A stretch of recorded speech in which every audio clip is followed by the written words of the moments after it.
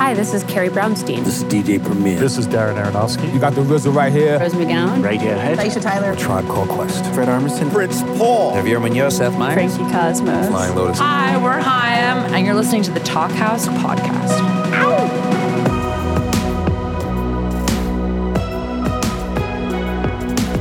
Hello and welcome to the Talkhouse Podcast. I'm Josh Modell. On this week's episode, we've got an award-winning multi-hyphenate that you may have seen on TV, a Broadway stage, or packing out a big theater near you, in conversation with a guy whose equally riveting work has mostly been behind the scenes, Sara Bareilles and Rob Moose. Now, I'm not sure where to begin with Sara Bareilles' resume. She found fame with her music, with songs like Brave and Love Song topping the charts. But in addition to making huge records, she's been a judge on NBC's The Sing-Off. She wrote the music and lyrics for, then eventually starred in the Broadway production of Waitress. And she co-created the Apple TV series Little Voice and acted in the Peacock series Girls 5 Eva. And honestly, this is all just the tip of the iceberg. You will be surprised by how remarkably down-to-earth she seems in this conversation. I was. Now, Rob Moose met Bareilles when he was asked to do some string arrangements for her at a Lincoln Center event organized by Ben Folds. For the past 20 years, that's the kind of work Moose has mostly done. His expert strings have added color and wonder to music by everyone from Sufjan Stevens and the Decemberists to Taylor Swift. He's been a member of Bon Iver and performed live with Jay-Z. Chances are very good that you've heard him without ever hearing his name, because it wasn't until this year that he decided to release music under his own name. It was while on tour with Paul Simon that Moose had the idea to collaborate with some amazing singers, setting their voices to his strings and nothing more. The result is an EP called Inflorescence, which features Emily King, Brittany Howard, Phoebe Bridgers, Bon Iver's Justin Vernon, and, perhaps you guessed by now, Sara Bareilles.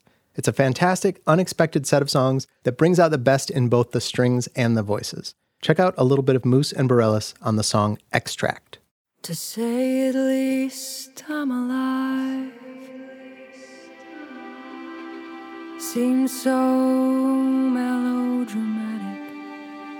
No evidence suggests that a heart within someone's chest can bruise, no longer be used, simply from losing alone. In this conversation, these two chat about how a Craigslist ad changed Moose's life, about how Bareilles was a bit gun-shy about collaborating early in her career, and about how you've got to really want to live in New York City, which they both seem to want to do. Enjoy.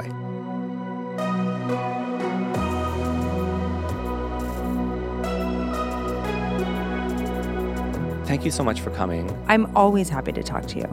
You're one of my favorites in a lot of ways, musician and as human. That's incredible. And it's so exciting to get to talk to you and to have this excuse to talk to you, because I have felt since the first time I met you, like, very familiar and comfortable and like safe being myself with you. But that's really only been based on just how you make people feel, because I feel like you're just very directly you, and there's no kind of artifice or like wall or anything. But there's like so much that I don't know about you, and it was fun and intimidating to read your Wikipedia page today. Like, oh God. Like, you should be like 90 with all the things you've done. It's literally insane. I feel 90 these days. So do I. Yeah, geez. Oh my gosh. That's so funny. When I met you, I was fully prepared to not like you, because I was so intimidated by like your resume and also like your like reputation as being like a savant, essentially. But then you were such good friends with Ben Folds, right? Who's a very good friend of mine. And I was like, okay, Ben's not friends with assholes. So as far as I know, but I could also see Ben being friends with assholes, because like he would get a kick out of it, like in a way. Sport. Yeah, kind of like that. And then I met you and I thought you were so delightful, and you're very funny. And funny is a really great window in, don't you think? Or a doorway into relationship. Yeah, I guess because it involves like risk taking. Yeah.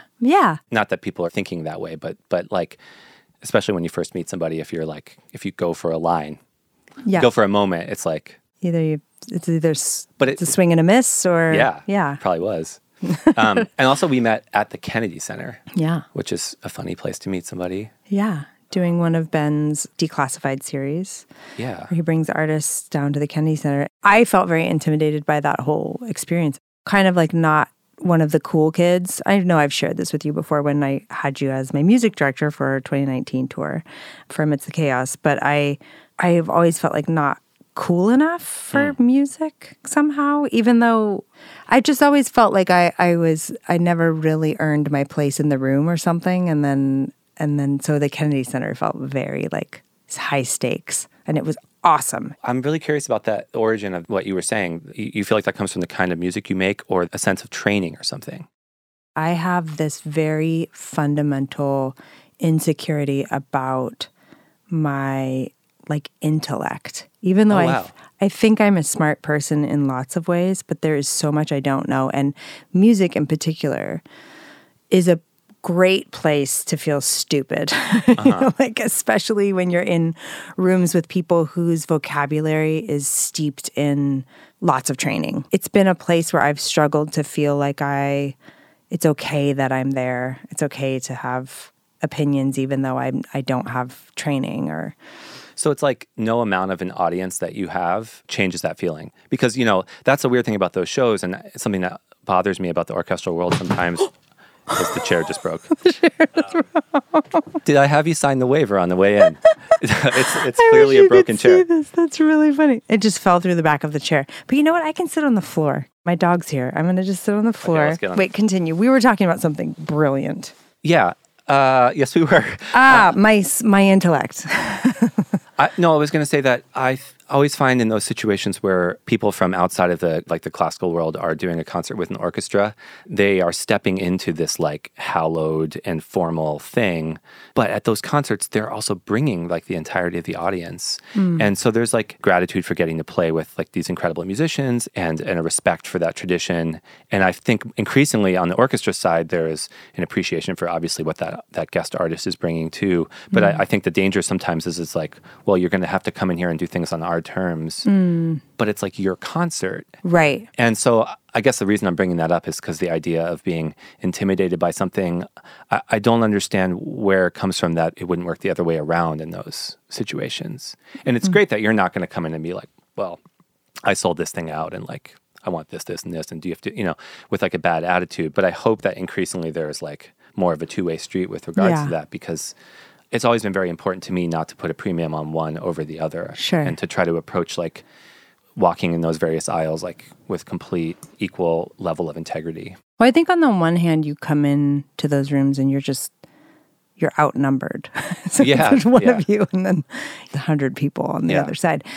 And I think one thing that I think a lot of artists probably, you wouldn't know this until you do it, is just like, it's just the latency of that many people getting on the same page. I mean, not only the actual physical latency of like where the beat feels, it like takes time to travel across the room, which was wild to me the first time I played with an orchestra. You don't experience it that way in the audience at all, but that's something to just like accommodate with your internal meter or whatever. But I relate it to the way it feels like working in the theater, that bringing new voices and bringing new audience to the theater is like, it's only a good thing, you know, and some of it's going to work great and some of it's not going to work great, but it's all good to bring people in to hopefully just like gain appreciation for, like you said, this incredible storied craft that has been around forever.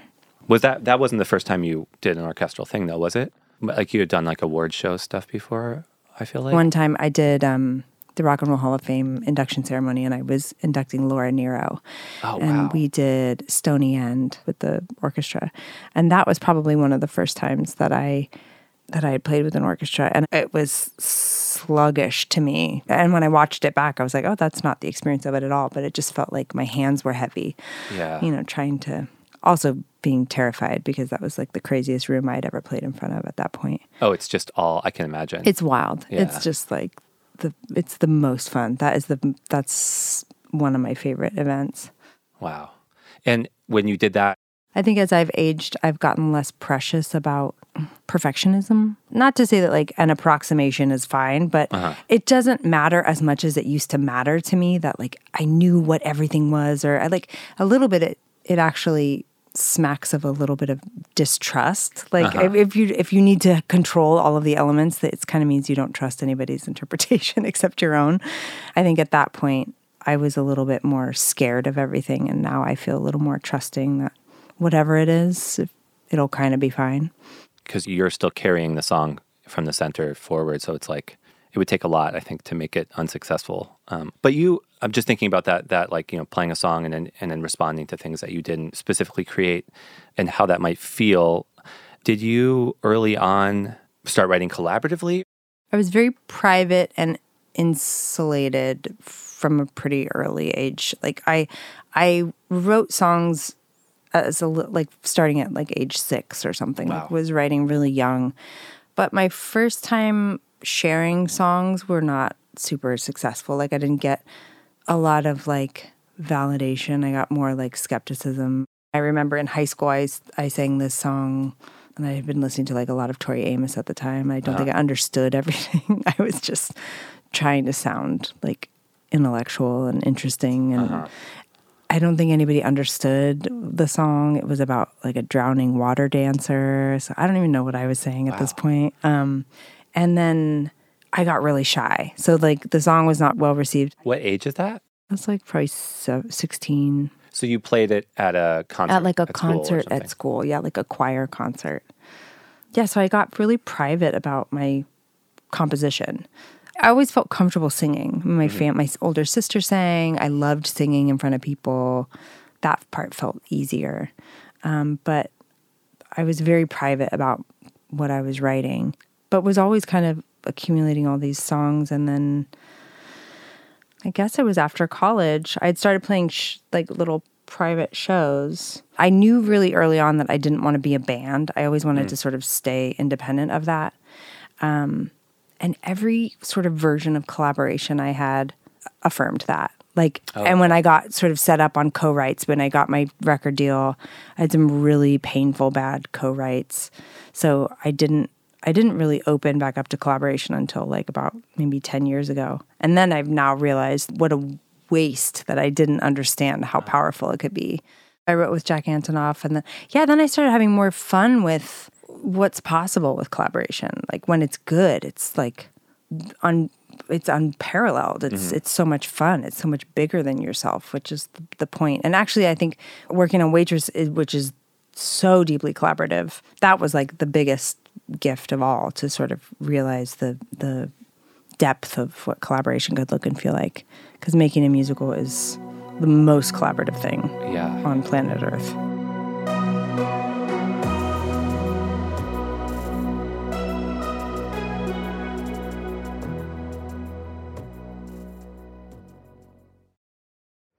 Hey, this is Josh Modell, host of the Talkhouse podcast. We love it when musicians come on the show and talk about process, and often they'll get into the nuts and bolts of being a working artist, which can sometimes be fun and sometimes feel more like a business. Well, this episode of Talkhouse is brought to you by DistroKid, which is an amazing service for musicians looking to get their songs out into the world in an incredibly smart and cost-effective way. For the past decade plus, DistroKid has made it easy to get your music on all the streaming services, including Spotify, Apple Music, TikTok, Instagram, and more. You keep 100% of your earnings minus a flat yearly fee, which is a better deal than you'll find anywhere else. More than 1 million artists use DistroKid, and the latest version of their app is better than ever. It includes features that make it easy to see your account details, including the money you've earned, as well as to seamlessly edit things like lyrics and metadata across platforms. There's even a feature called Instant Share, which allows you to easily share files with your bandmates, booking agent, playlist curators, and more. Distro Lock allows you to protect your songs. DistroKid users get a YouTube official artist channel, too. The list goes on. The DistroKid app is available on iOS and Android. Go check it out today.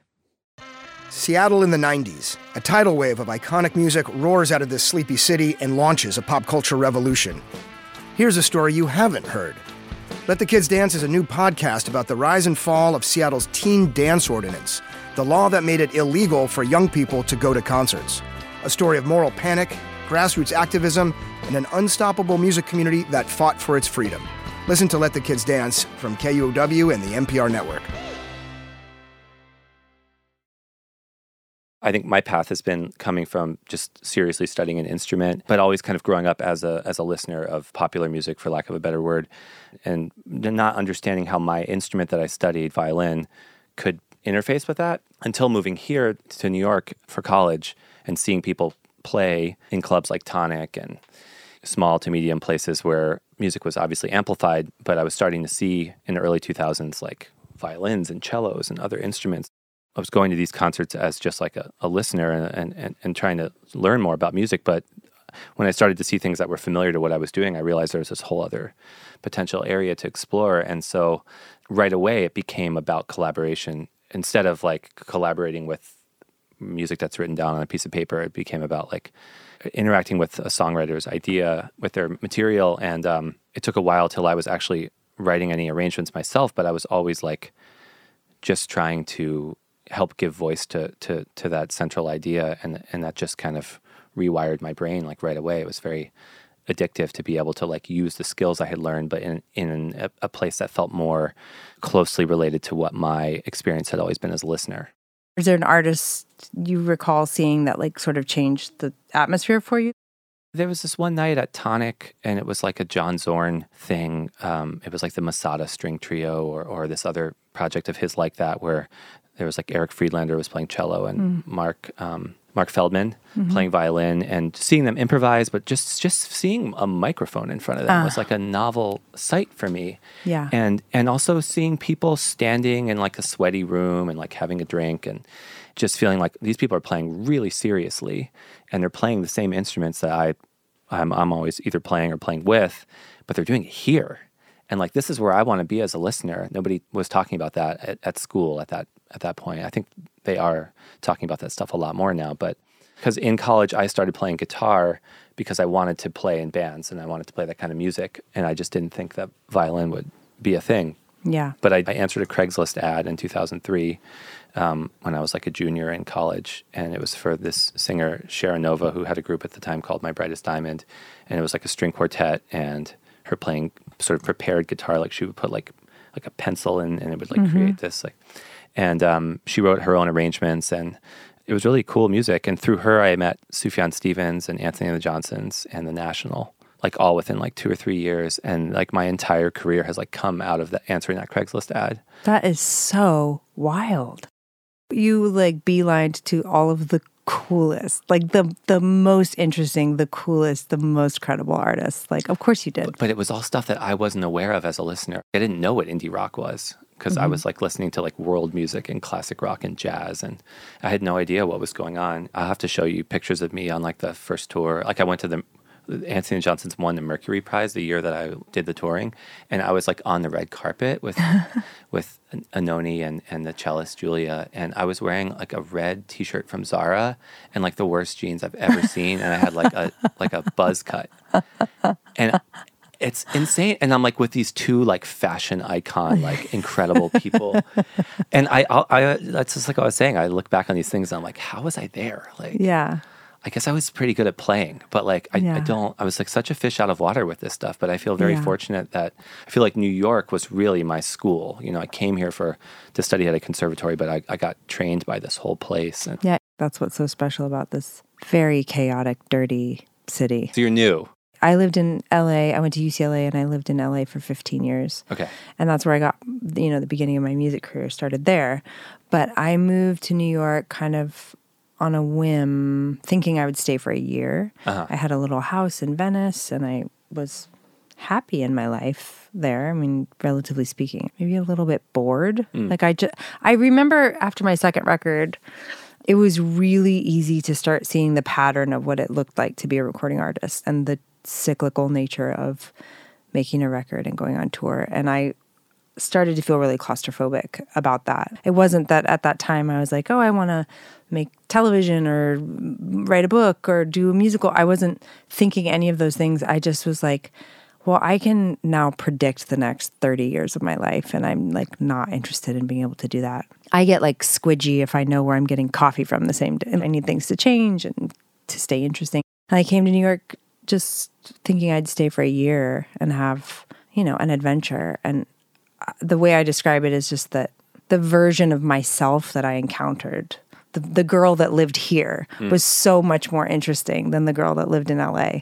And it kind of had almost nothing to do with me and everything to do with New York. Right. It just felt like New York was this portal into all these different kinds of creative people and unpredictability and I know you've had a million of these, like these New York nights that just unfold and they take all these left turns and you're like, how did I end up at a indoor garden party where they've like created a garden and there's a guy playing saxophone in the corner and I'm like having a martini with, it was just like so bizarre and exciting and just felt really alive. So yeah, 10 years ago. And now I don't imagine I'll ever go back. And it's the thing about New York. I mean, it's hard. It's hard on you. It's physically hard. I moved here in the middle of winter and it was very cold and I didn't have the right jacket. Like I was cold all the time. Just getting groceries is complicated. And if you don't have a washer dryer, you have to like go carry your laundry somewhere and figure it out.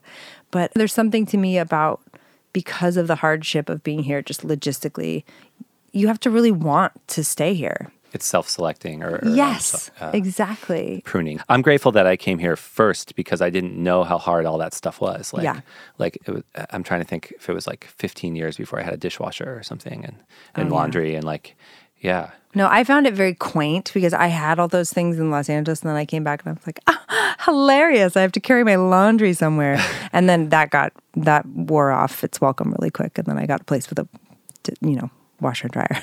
Yeah. Living here, did that make the Broadway thing more inevitable, or would that have happened either I think way? that's the only reason it happened. Okay. I think even though when I think back on my late teens and early 20s, I think I, on some level, thought I would pursue theater because my mom was on stage. She's an actor. My sister was on stage. Both my sisters were on stage. My oldest sister was a singer and did a lot of musical theater. So I watched a lot of community musical theater growing up. And it was by far my favorite art form. Like I like devoured those records of the shows that I had seen her be in. What were you listening to growing up? Like little? Like 10, 11, 12. What were you listening to? Like Pearl Jam and Nirvana. See, you were just fucking cool already. No, is that cool? Yes. But that was just like what was on the radio. Yeah.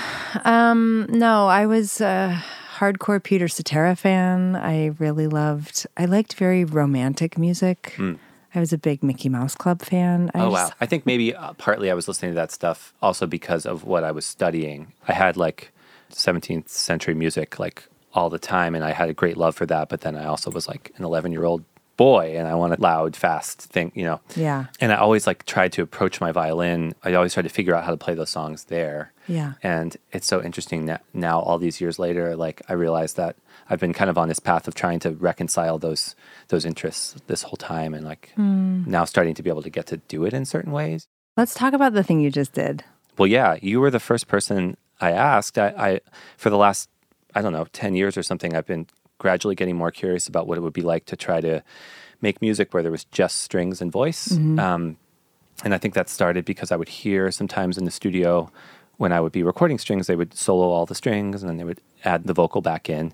And everybody would say like, oh, this should just be the song. But like nobody ever did it. Yeah. Or sometimes they would take my strings and make like an interlude track out of them or something. And I started to just realize that the thing that I was making in service of something else, in collaboration with something else, could be its own standalone entity. Yeah. So I thought like, what if you take out all of the crutches and all of the signifiers and contextualizers and it's just me and the voice. Nowhere to hide, because often in an arrangement, you can just be like, if you start at the beginning, you can disappear and come back and like, oh, the drums come in here, like we don't need me. And, right. And because I don't want to ever make an arrangement that's just like wallpaper.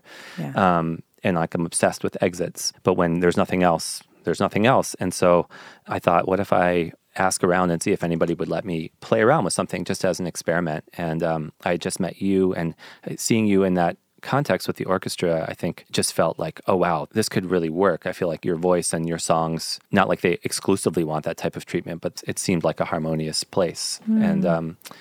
And you sent me, I actually just listened to it again for the first time since 2018, like the original version of the song. I was on tour with Paul Simon for the farewell tour. I was in Austin and we had a day off.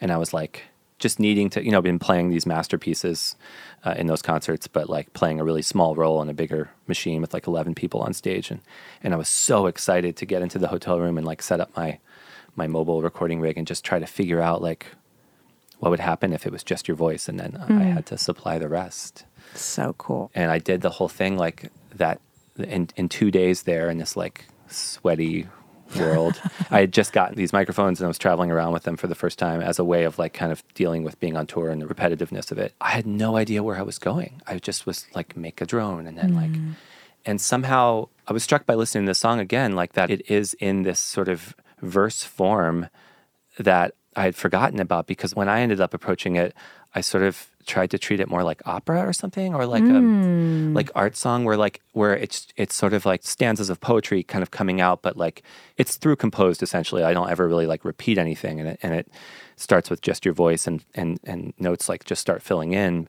over time, and then you really get somewhere completely different at a certain point. And then toward the end of the song, I try to reveal like where the song actually came from by like referencing the original chord progression. Of course, no one had heard that. So it was just so exciting. I felt like I had found the hardest thing I could possibly work on, and something that I wanted to do hundreds of times because it was such a thrill. So you really opened that door for me. I felt so honored that you even were like inviting me to, collaborate in this way. And as listening to the song through a totally different lens, like hearing it sort of reimagined, even though I felt like there were enough of the original DNA there. But I thought it's the best thing that collaboration can offer. It was more than the sum of its parts. It was so beautiful. I'm so proud of it. Me too. I guess it's been 5 years since that creative process happened, and I've only gotten to do it like, 5 or 6 times. So if anyone's listening who has not heard it, it is just stunning. You have Emily King, Phoebe Bridgers, me, who else is on there? Brittany Howard. And Brittany Howard. Oh my God. Justin from Bon Iver. Yeah. I mean, come on. It's a wrecking crew of singers. It's such an honor. And the process of doing the 5 was like starting with yours, and the first couple that I did were like these songs that were completely finished, where I was kind of like playing a role somewhere between arranger and like remixer or something. And then by the end of the process, the last one I did with Emily, I actually was playing guitar for my son Milo, who was like 5 months old at the time. And I started playing this little pattern for him, and I was like, this sounds like Emily. And when he took a nap, I ran upstairs and made a whole demo and sent it to her, and then just bothered her for like 3 or 4 months and got her to write over this guitar demo, and then erased everything I did in the same way that I had done with any of the other tracks, and started over with the strings. And so cool. I also feel like not only just as an arranger and like a collaborator, it pushed me, but then it also kind of inspired me to try to start writing. I would imagine that you play so much, you're so musical, you have an incredible sense of melody, you're incredibly intelligent. Like, what do you think has kept you from seeing yourself as a writer until now?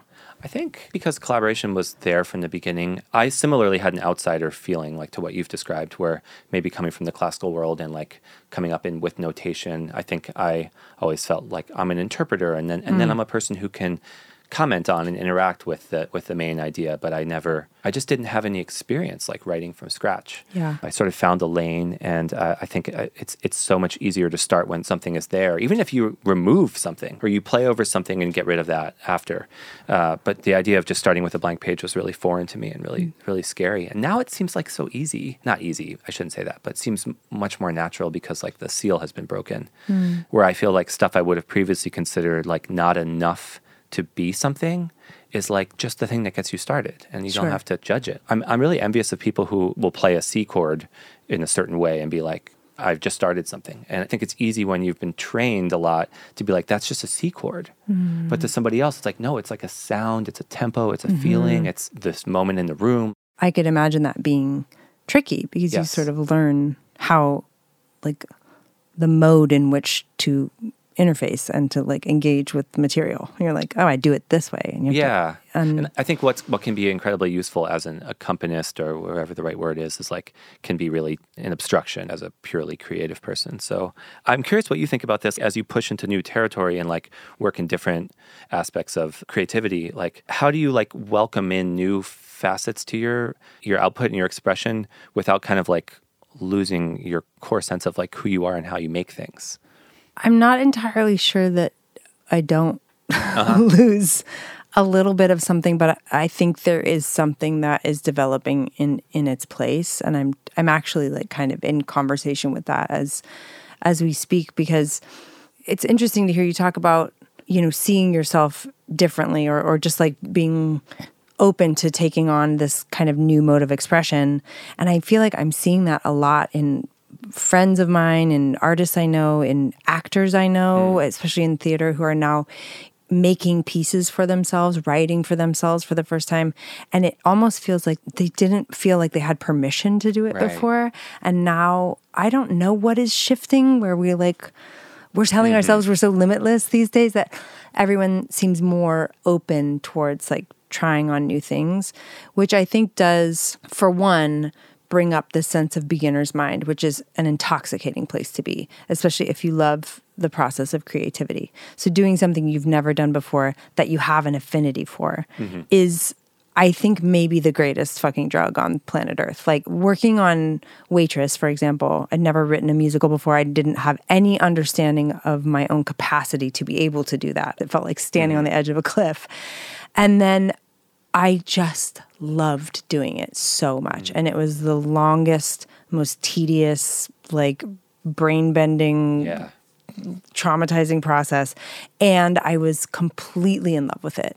And so then it's hard not to get curious about, what if I make a television show? And it turns out like, oh, I didn't love making the television show as like creator as much as I like being on a television show as an actor. Like I'm learning these things. And of course I realize I'm sitting from a very privileged position. Not everyone can be like, I'd like to try being on a television show. And then there it is. But just as an observer of the creative process, I think you kind of have to let go of that sense of, I know how I do this. I was having this conversation the other night at a party with a friend. He's in a new Broadway musical, and there's a lot of people who have a long history coming into the room, and it feels like there's a lot of people saying, I know exactly how I do this. I know what I need for my process.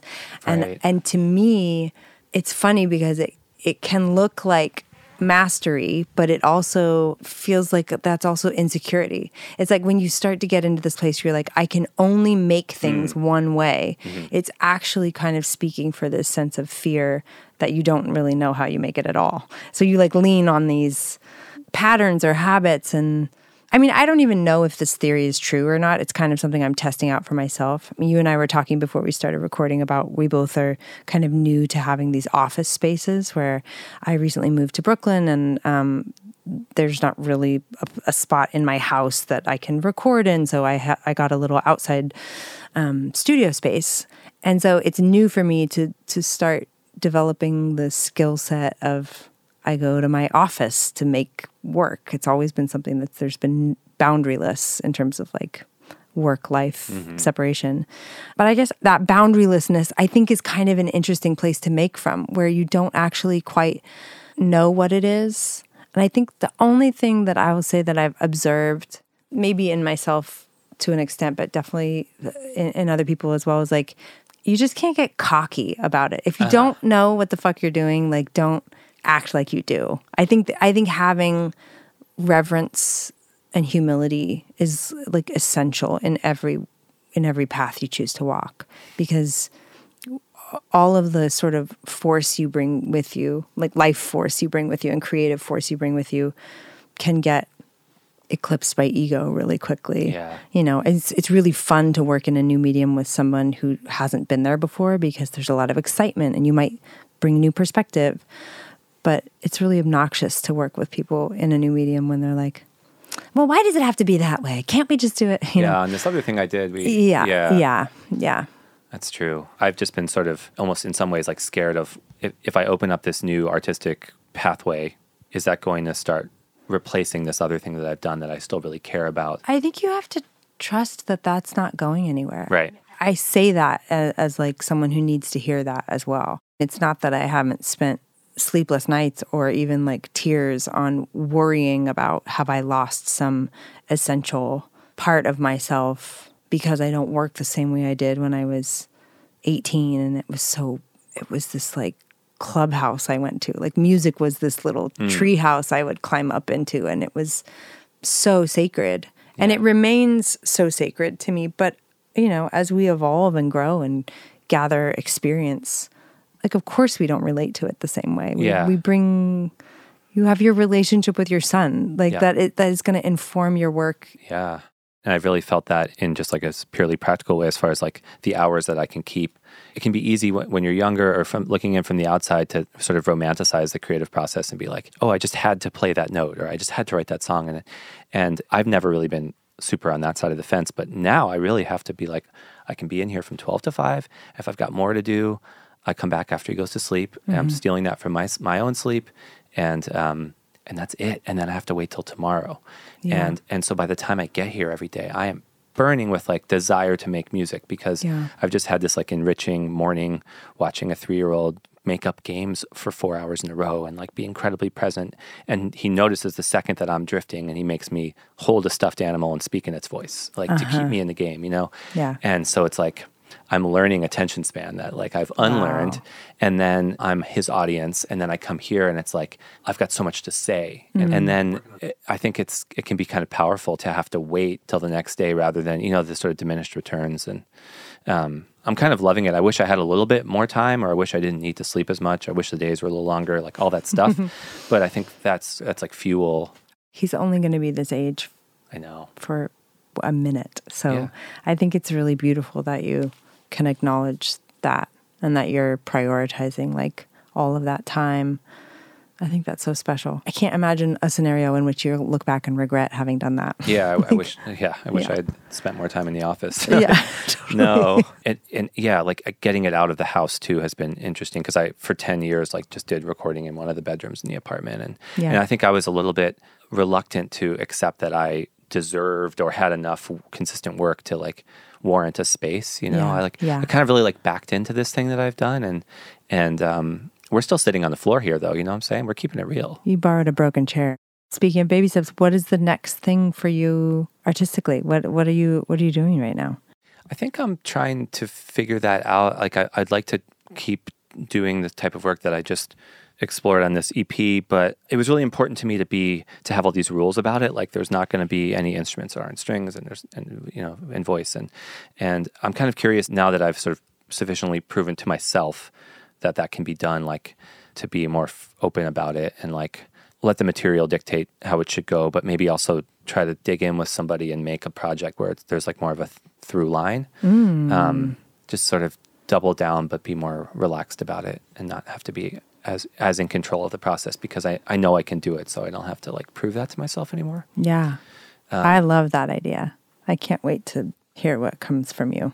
Thank you. And like one other challenge of that, I think for me is like, can I start with the strings without having changed what somebody else did first? Because that's been such an interesting part of it for me is like the tension of like, I know that this wasn't the chord that was there and it affects the message in this way and it makes that moment feel different and there can be a tension and release thing. Like, but can you do that with the music when there's nothing there yet? I don't know how to imagine the tension because I can't predict what somebody's going to write over it. Right. Yeah. But they could do that to me. Sure. So that's like another layer of sort of letting go. And yeah, it's like writing a song without a melody and then seeing what I want that experience. Yeah. Have you ever done that? I don't know why you would. No one would finish it better than you. But. Wow. Thank you. You took the bait. No, I haven't written that way before. But I'm such a slow writer that I keep going through, like, I have all these voice memos and what I'm noticing in my patterns right now. I need to borrow your phone for an hour. I mean, honestly, I'll just send you a bunch of shit and you can go through it. But they're just like thoughts, little musings or like a 7-minute me just like fucking around on the piano. And I don't even know if there's anything good in there or not. If I get an idea and I get the hint of something that's good or resonant, I immediately want to put it down and go somewhere else, which is super strange. And I haven't even really ever examined why I do that. But it's like, I don't know why, but I want to put it down and like come back to it. It's still pure, right? At that point. And it's like, you probably know how consuming it would be to finish it. And also like, what if it doesn't work out? Or what if like... Yeah, I think it is a little bit of that. It's like, there's something so precious about the discovery. Yeah. And when it feels like true I mean, the writing, I always view songwriting as, and music in general, it's all about that keeping that channel open. I love that. Blessed Unrest. That's why my record was called The Blessed Unrest. There's a beautiful quote from Martha Graham about keeping the channel open, and it's not your job to judge your work. You're just this divine dissatisfaction with what you've made is the thing that carries you forward into the next thing you need to make. And I always loved that so much. And there's something so sacred and holy about being that vessel for a moment. But then I feel like as soon as you start to examine it, it becomes like the editing process is so much less sexy than the discovery, the toiling over the lyrics and making sure, does that scan right? Like, I think that was partly my aversion to co-writing for a long time, because it felt like there was something so crass about the manipulation of words rather than this idea that you were sort of plucking them from the ether, that they were coming down like, on angel's wings, really. I guess you can't really technically do those two things at the same time. Like, once you start analyzing it, you're switching. I've never thought about it like that. Yeah, it's like it's a totally different like mode of operation, kind of like it's just a different orientation completely. And so that's like tomorrow's you's problem or opportunity, really. And so I think for me, especially because I'm not used to starting things and or starting or finishing them, like I'm just used to kind of playing a part in the middle somewhere. Finding an idea of mine from 7 months ago is like, it's like it could be anybody's idea. Totally. And so then I feel really energized to be like, oh, now let me take that and go into the studio and like I can make this, because now it's not even mine. I'm just like helping finish it. Collaborating. Yeah. Yeah. With yourself. I think that's like the best iPhone gift that there's been, is that the voice memo thing. Oh, 100%. The voicemail is garbage. Voicemail is ridiculous. Garbage. But the voice memo? Yeah. Great. 1 out of 2. Are you allowed to talk about anything you're doing, or is it all shrouded in mystery? I can't name things, but I am writing a record. I'm trying to write Thank God. a record. I'm doing my best. I hope it's closer than it feels, even if they're song kernels. I think there's a record already kind of swimming around. I've just really struggled with the motivation this year for some reason. I took like some big breaks and I took vacations and we moved, and I've just had a hard time like kind of catching the wave. I got engaged and just like felt very domestic in a good, like that great. Actually felt great. And I'd been working so hard and like kind of fast and furious through the Tonys, and then it kind of took a big break, which felt good. But now I can feel myself. I had a meeting earlier today about a musical theater project that I'm kind of just beginning. We're doing an adaptation of a book, and you're going to write the songs. I'm writing the songs, cool. Yeah. And I got sent this book. I would announce it, but I think it needs to have its proper announcing. But I got sent this book and I just was floored. I loved it so much. I loved the characters, and every time we sit in conversation and like talk about these people, I just can't wait to see like them on stage, and I can't wait to give voice to their inner world. And then there's another kind of musical theater project that's like, it doesn't even really have a home yet, but there's a collaborator that I met that I'm just really nuts over. So, yeah. And the Waitress movie, oh my God, that's the next thing that's coming out is the Waitress movie. We did a filmed version of our stage show, and I was in it. You were in it. Oh, cool. And it was our kind of like a sort of all-star cast. Some of our most beloved cast members came back, and this was after the pandemic. We were the first show to reopen after the Broadway shutdown, and we filmed the shows, and that will be in theaters, actually. I saw your last show with Emily. Oh, yeah. Yeah. So was that during that run? Yeah. Man. Yeah. That was incredible. And you had such an emotional moment. And I remember there was like... Oh, yeah. It was so intense. I think I realized after singing She Used to Be Mine on stage, Rob's referring to like, I think there was quite a pause there as I was like sobbing on stage.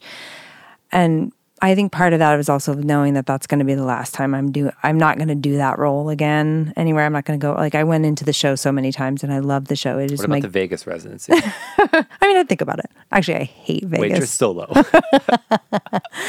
I mean, I'm lucky I get to sing that song whenever I want. And I loved being in the show so much. It was so life affirming on so many levels. And, but I won't be doing that role again. Right. So I feel really lucky that we got to capture that. Yeah. But no, I just sobbed. Oh my God, I couldn't get my shit together. I mean, when I got to work with you for your tour and spent all this time like working on arrangements for songs and stuff and seeing the rehearsals and some of the concerts, and no matter what anyone on stage and myself and any of the ideas anyone threw at anything, like the highlight of that show was just whenever you would play by yourself.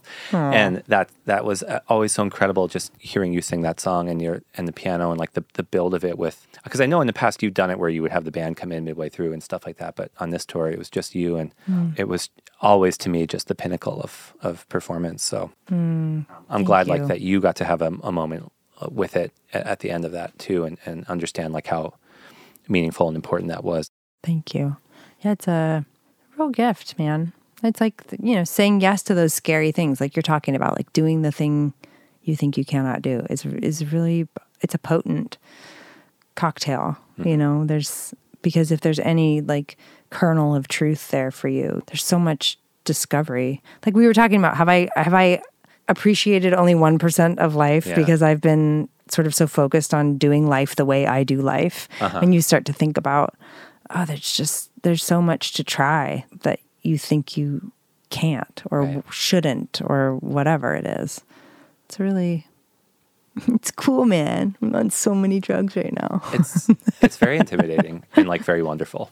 Yeah. To realize like I'm 41 and it's like, I don't know. I feel like more of like a child, and I mean I'm around a child, but it's like. But isn't that so fucking exciting? Yes, I love. This is why I love aging. I don't love aging for what it does to my like body and my face, but I love the sense of just. It's actually not that the world gets smaller and more codified. It's the opposite. Right. It's like totally expansive. Yep. I think it's so beautiful. Like thank God it's that way. Yeah. Let's hold on for dear life. That feels like great. On that note, live your life, man. Live your life. Love you. And love you too. Thanks for listening to the Talkhouse podcast, and thanks to Rob Moose and Sara Bareilles for chatting.